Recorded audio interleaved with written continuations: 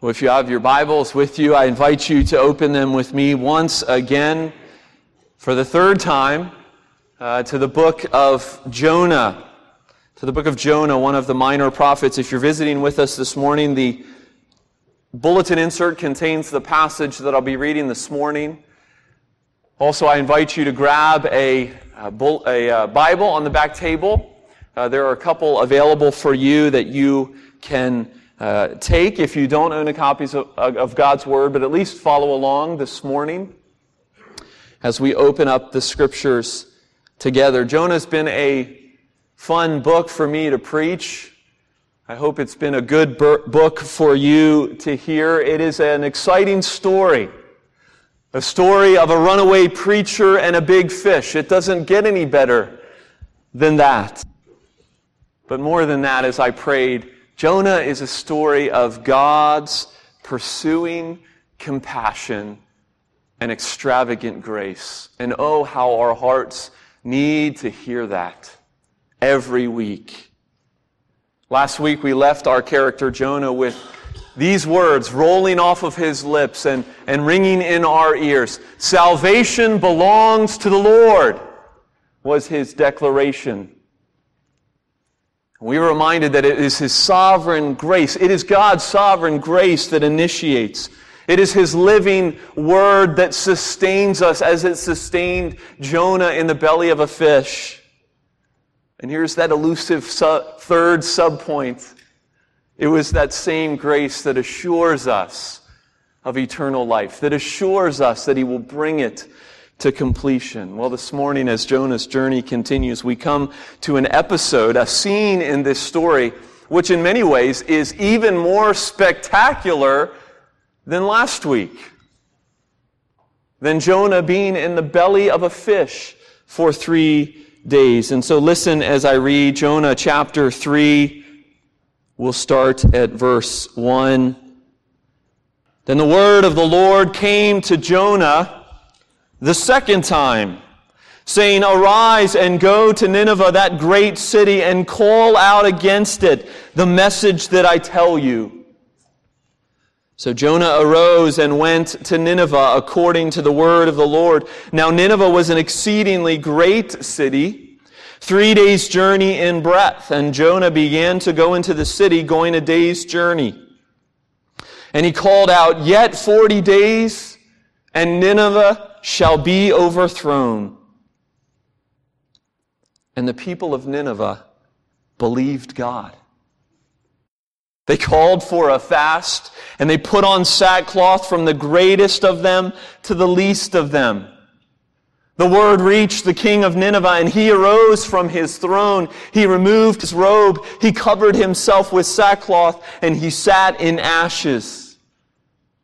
And he issued a proclamation and published it throughout Nineveh. By the decree of the king and his nobles, let neither man nor beast, herd nor flock taste anything. Let them not feed or drink water, but let man and beast be covered with sackcloth, and let them call out mightily to God. Let everyone turn from his evil way and from the violence that is in his hands.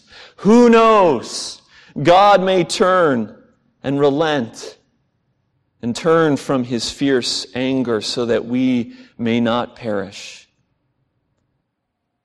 When God saw what they did and how they turned from their evil way, God relented of the disaster that He said He would do to them, and He did not do it.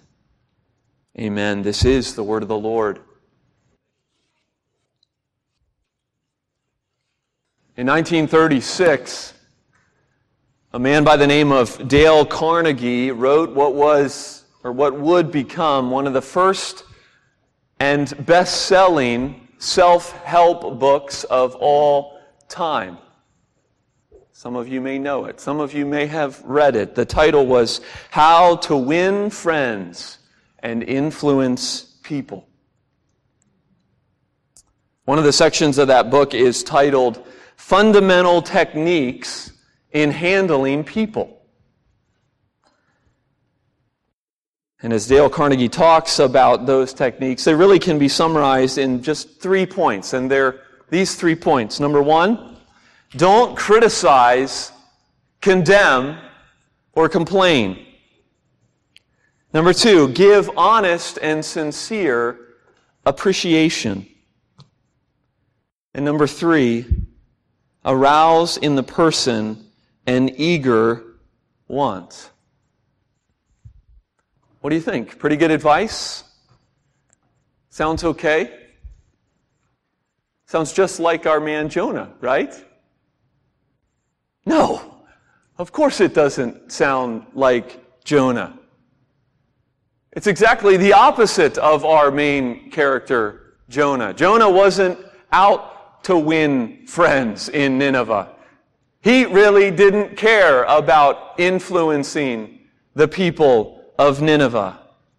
And his doing the exact opposite as he is obedient to the command of the Lord illustrates this fact. His message was one of condemnation. That was all it was. He appreciated nothing about them. And as far as arousing in the person an eager want, well, Jonah gave the people of Nineveh absolutely no hope. So he should have been, according to Dale Carnegie, he should have been an abject failure. To be honest, I think Jonah was probably, at least as we have gotten to know Jonah, as we will see him in the next chapter, I think Jonah was probably hoping that he would be a failure as he went to Nineveh and proclaimed what God told him to proclaim to them. And yet, despite this, something amazing happens in chapter 3. Something amazing happens in this story. Today, as we walk through this passage, I want to do so using 2 truths that we can meditate on and be reminded of. 2 truths that can be seen first in Jonah, then in Nineveh, and then they apply to us. 2 truths having first to do with Jonah, then Nineveh, and then they apply to us. And the first one is this. It is the power of God's Word that brings life. It is the power of God's Word that brings life. Something powerful, something incredible happens here in Nineveh. There can be no doubt about that. But it's not something that Jonah can be hoisted on the shoulders of the people of Nineveh for, or given a key to the city. It's not something that Nineveh as a city can take great pride in. It's all the Lord. Salvation belongs to the Lord. It's all Him, and it's all His Word. And what I want you to see is it's His Word that takes center stage once again here in chapter 3 of the book of Jonah. It was a theme that pervaded his prayer that he prayed in the belly of the fish. And now it comes and becomes the focus of the next. The word of the Lord came to Jonah. He arose and went according to the word of the Lord. As we look at this passage, it comes first. We see this life-giving power of the word first in Jonah himself, in the life of our runaway prophet. Verse 3 makes no qualms about it. Jonah is finally submitting. At last, he is submitting. It's a word of power. It's a word that brings life. The power of God's word had been working in Jonah's life way before this second commission of the Lord.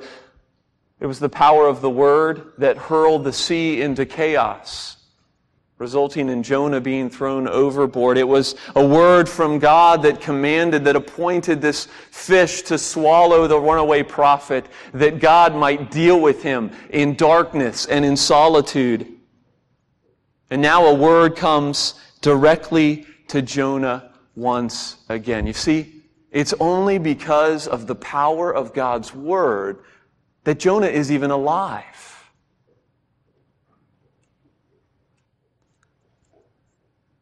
And we marvel, at least we should marvel, that here Jonah stands before the Lord after being vomited out on the shore from the belly of a fish, and he's given a second chance.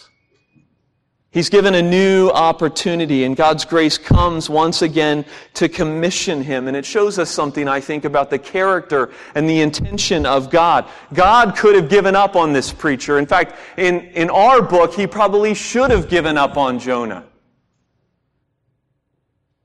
If you want to get a mission accomplished, you don't put back in charge the guy who just tucked his tail and ran the other way. You find someone else, someone with the gifts, someone with the courage to get the job done. But it's a reminder to us this morning that God is not just concerned about accomplishing the mission. He is concerned about equipping the missionary. Let me repeat that because that's a good truth. God is not just concerned about accomplishing the mission, but He is concerned about equipping the missionary, with molding him or her into what He desires that they be. And so bolstered by all the words that have come to him, the word that cast the sea into chaos and threw him overboard, the word that brought him to this shore, Jonah receives a new command. A new command that is really the same command. And the words of verse 2 of chapter 3 finally break through the heart of Jonah. The power of God's word brings life. Surely, as Jonah will confess in just the next chapter, the Lord is gracious and merciful, slow to anger, and abounding in steadfast love. But it's not just Jonah. It's not just Jonah who receives the power of God's word, who is carried by the power of God's word, who is given new life and a new beginning by the power of God's word. It's this city, this great city in size, and this great city in wickedness. Think about it. This day was like any other day in Nineveh, I suspect. People woke up, they went to work. They went to work blinded by their sin, content in their idolatry. About 120,000 people, a good-sized city. And Jonah comes into town and, like a flood of light, rushing into that city, the lights come on. And for the first time, they see themselves as they truly are. They see God as He truly is. And they believed. And we say, wow, how in the world did that happen? And you notice Jonah didn't come out of the belly of the fish. At least the scriptures don't tell us this. And I think it's safe to assume he didn't come out of the belly of the fish all fired up, charged up, ready to proclaim the grace of God that he had just experienced firsthand. No, one actually wonders whether he had hoped that being vomited on the shore was the end of it. Whew! God has saved me. He's obviously found someone else. That was awful, but I'm thankful to have it behind me. But no. God hadn't given up on him. God says, go and proclaim what I told you to proclaim. And so he goes and he proclaims. And he proclaims one thing: destruction. Did you notice that? He proclaims one thing. 5 Hebrew words. I've never done this before. You ready for this? Od, Arbim, Yom, Venineva, Nechpachet. Od, Arbim, Yom, Venineve, Nechpachet. Yet 40 days, and Nineveh shall be overthrown. It's not exactly an oratory masterpiece, is it? It's not exactly a message of hope and grace and new beginnings and second chances. No, it's essentially T minus 40 days. Now, did Jonah say more? Well, we don't know. He may have, he may not have. I actually think he probably didn't say more. Because I think that at this point, Jonah is maybe no longer a runaway prophet, but Jonah is still at this point a reluctant prophet. The next chapter will confirm this. And yet, despite this angry oracle, if we can call it that, what happens? Possibly the greatest mass conversion in history. It's the power of God's Word that brings life. You see, God wanted Jonah. Oh, He wanted this man. That much is obvious. The lengths that He was willing to go to equip this missionary. And God wanted this city too. Verse 3 says, it's a great city. But that verse can actually be translated, that Hebrew phrase can actually be translated, it's a great city to God. It's a great city to God. It's one that He wanted, and nothing would frustrate His purposes. Not a runaway prophet, not a city full of hardened people living in darkness. His will would be done by the power of His Word, no matter what. And so what does this have to do with us? What does this have to do with you and me? Well, maybe you're here this morning and you're searching for answers. Maybe you're here this morning and you're searching for God. If so, this is a story for you. It's for you because this story is not just a fun story. This story, the Bible says, was a sign of things to come. And for us here in 2013, it's a sign of things that have already come. Yes, this is a story of Jonah, a Hebrew, put to death in the belly of a fish for 3 days, only to be risen from the dead, vomited on the shore in order to do what? To proclaim a word that would save a city full of those who walked in darkness. And yes, if you sit here this morning, Jonah didn't do that for you. You're not a Ninevite. But the good news that we celebrate this morning is there was another Hebrew that did. Jesus of Nazareth was put to death. He was in the tomb, really dead, for 3 days, only to be risen to life in order to proclaim to us a word that would save those who walked in darkness. And this is God's way. Suffering to glory, weakness giving rise to strength. And so if you've never embraced Jesus, and you're sitting here this morning, let the power of this word do its work and prove itself today in your life. Because today is the day of salvation. Let the sign of Nineveh, as it's called, let the repentance of Nineveh be yours. We all need to hear that. I need to hear that. But I know that many of you are here and you love Jesus and you have loved Him long, and though the gospel is sweet to your ears every Lord's Day, this passage applies to you in another way as well, I think.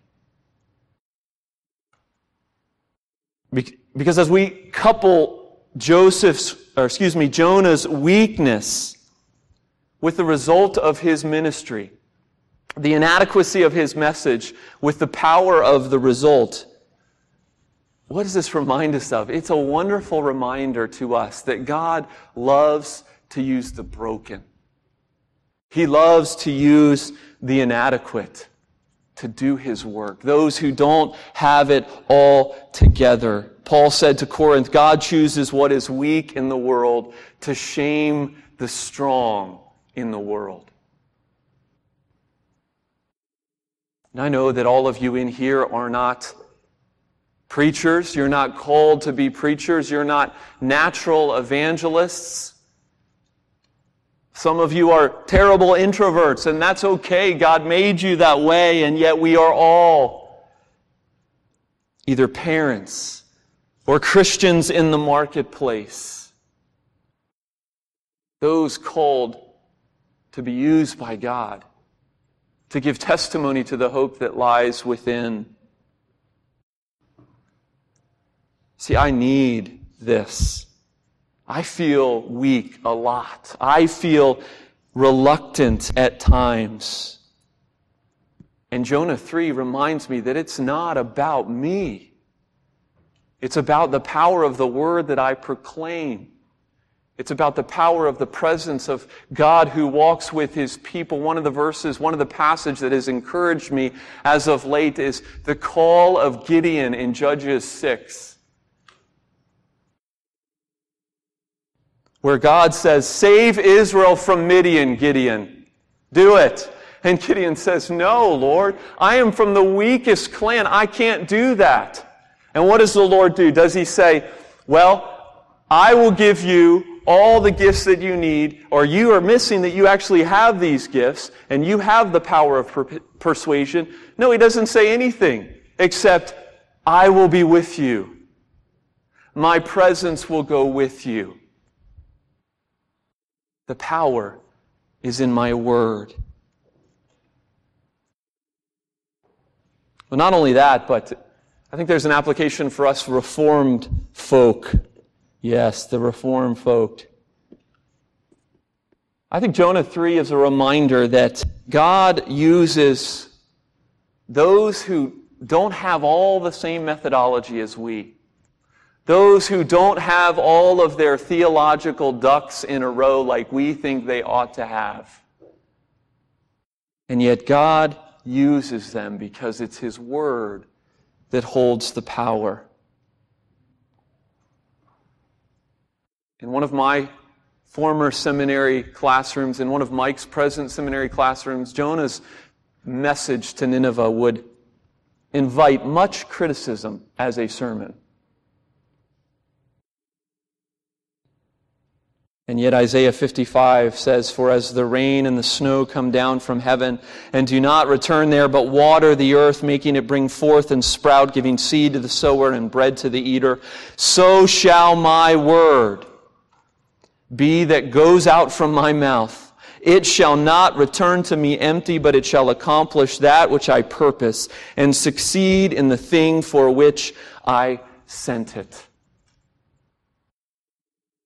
You see, God's word here in Jonah 3 prods us to humble confidence. Humble confidence. Jonah shouldn't have been effective. We shouldn't be effective, and yet God uses and molds weak vessels, giving us a message, entrusting to us a message that gives life. And brothers and sisters, we are not powerless. Paul told the church at Rome that the gospel is the power of God unto salvation. And if Jonah's message of condemnation brought this, how much more will a message of hope and grace and life, how much more fruit will it bring? Be assured that the power resides in the Word. Well, that's the first thing I want us to see. The second truth from this passage that I want us to see and consider for just a few moments is this. God doesn't change, but His word demands we change. God doesn't change, but His word demands that we change. Parents, have you ever tried to explain something to your kids that they just don't have categories to understand? I was racking my brain trying. I know I did this with my kids just in the past week, and I could not remember what I said.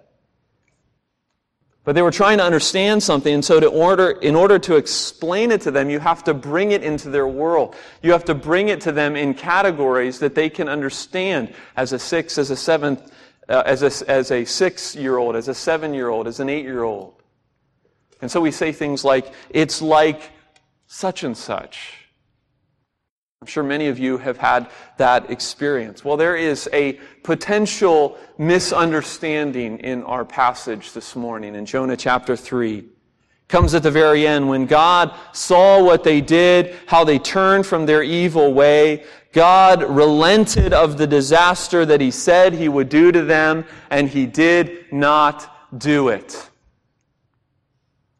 If we have any King James Version folks out there, that version adds another level of confusion because it actually translates the Hebrew as God repented. Either way you translate it, relented, or God repented, there is a perception that God changed His mind.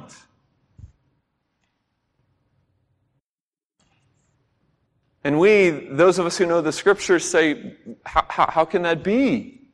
Malachi 3:6 says, I, the Lord, do not change. And James teaches the church in James 1:17 that every good and perfect gift is from above, coming down from the Father of lights, with whom there is no variation or shadow due to change. And so which is it, we say? Well, it's an opportunity for us to give a lesson in how Scripture sometimes works. You see, God is the creator. We are the creatures. There is an unmeasurable gap between God and we. And an uncrossable chasm were it not for God's voluntary condescension to us. And here in Jonah chapter 3, that's exactly what God is doing. He is condescending to us. John Calvin, the great reformer, spoke about this passage, spoke about what it is describing God as doing as baby talk. This is baby talk. You see, the Scriptures sometimes speak to us about God in analogical discourse, in categories that we can understand, that we can relate to. And that's exactly what's happening here. And that's important. It's kind of a very academic thing to talk about for 5 minutes, but it's important. It's important because the Bible doesn't contradict itself. Because we need to know that God's Word is true and trustworthy and doesn't change and remains the same. That when Jesus says, I am the way, the truth, and the life, no one comes to the Father except through me, that God is not going to change His mind about that sometime later down the road. No, what He says He will do, He will do. God doesn't change. But the second half of that truth is, but His Word demands that we do. And we can't miss that part of this passage. If we go back to Jonah's commissioning, it's interesting, I'm sure you noticed this, those of you who are here for weeks 1 and 2 and 3, 1 and 2, that verses 1 and 2 of chapter 3 closely parallel the opening verses of this book.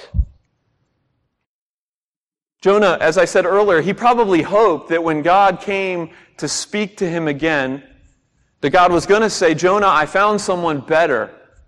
I decided to have mercy on you and save your life, but I found someone better to do the job at hand. Jonah had hoped that God's directive would change, but it didn't change.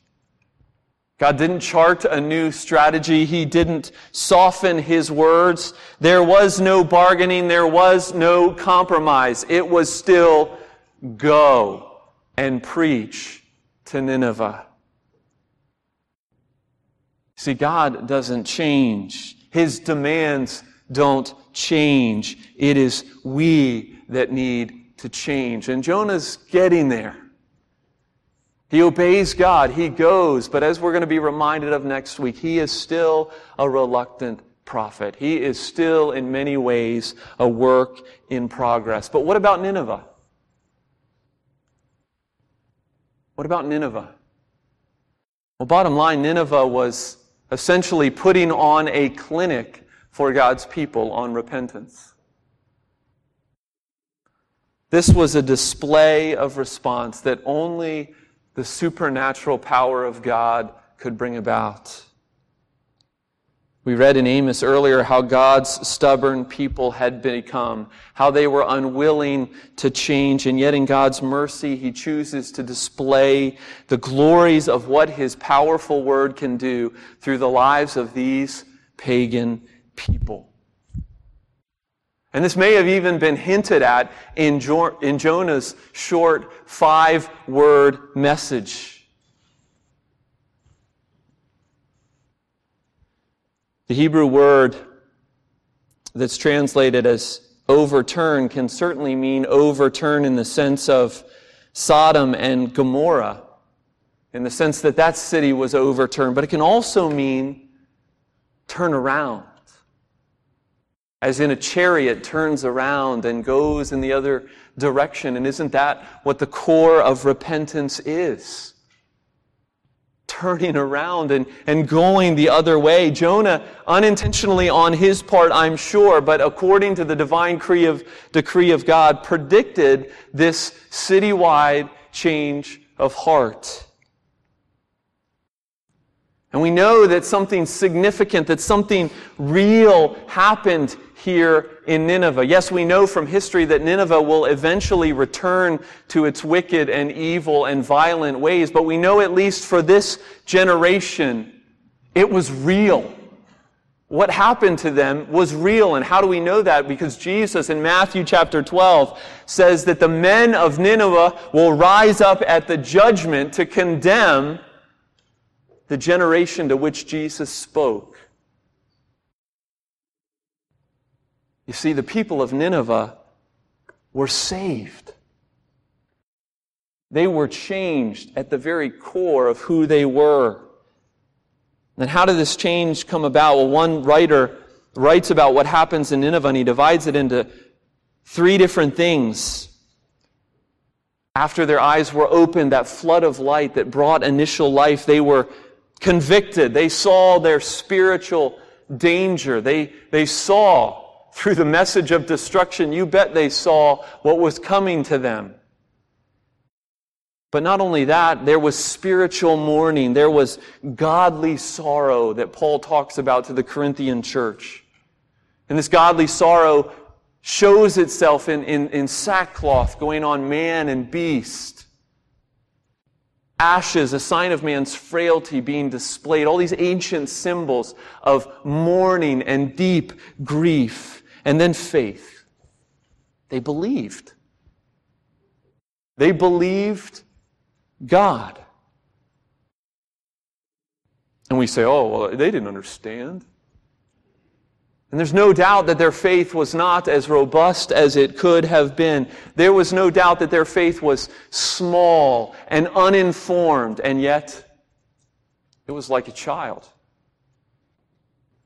It was like childlike trust and dependence, the exact kind of faith that God calls His people to. What a wonderful picture of the change that takes place in the people of Nineveh. Well, as we close, let me just say 2 things, 2 more challenges to us. And the first thing is, seeing this picture of this city bowing to the one true God, bending the knee, turning from its wicked ways. That, coupled with the fact that the power of God's Word is what brought this about, not the oratory masterpiece of a stellar prophet. We got to ask ourselves, do we believe this could happen? Do we long for this to happen? In our families, in our communities, in our cities, in our nations, do we pray to that end? Oh, I think we should. God, may your Spirit and your Word move in such a way in our midst that this kind of thing could happen in our generation, before our eyes. Or maybe we're just too busy. Maybe we should just hunker down and get comfortable and ride it out. No. We should long for this. That's the first challenge. The second challenge, I think, and the second truth is simply, is the Word changing us? Are we letting the Word have its effect on us? Do we spend our weeks cracking our Bibles and our weekends letting God's Word go in one ear and out the other? God's Word is given that you might be changed, that you might know Him, that you might know yourself. Not interesting facts about Him, not theological riddles about Him, but that you might know Him.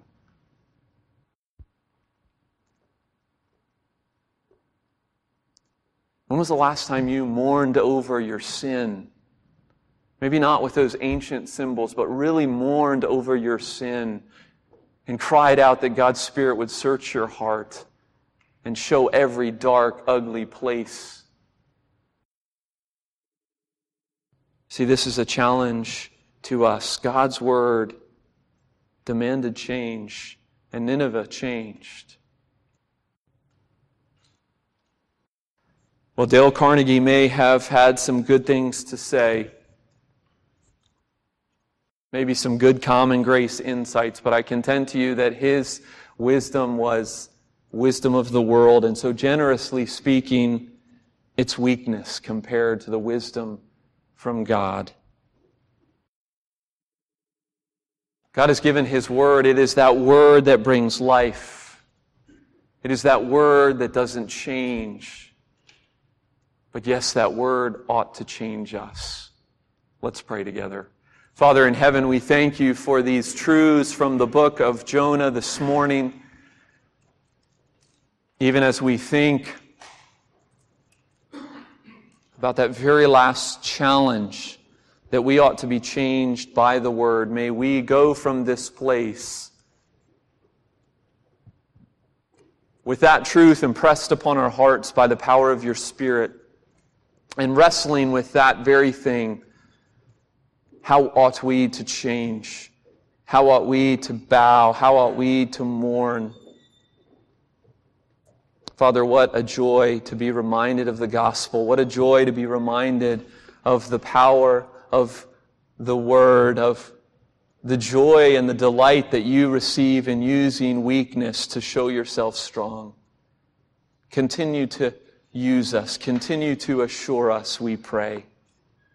In the name of Jesus, our Lord. Amen.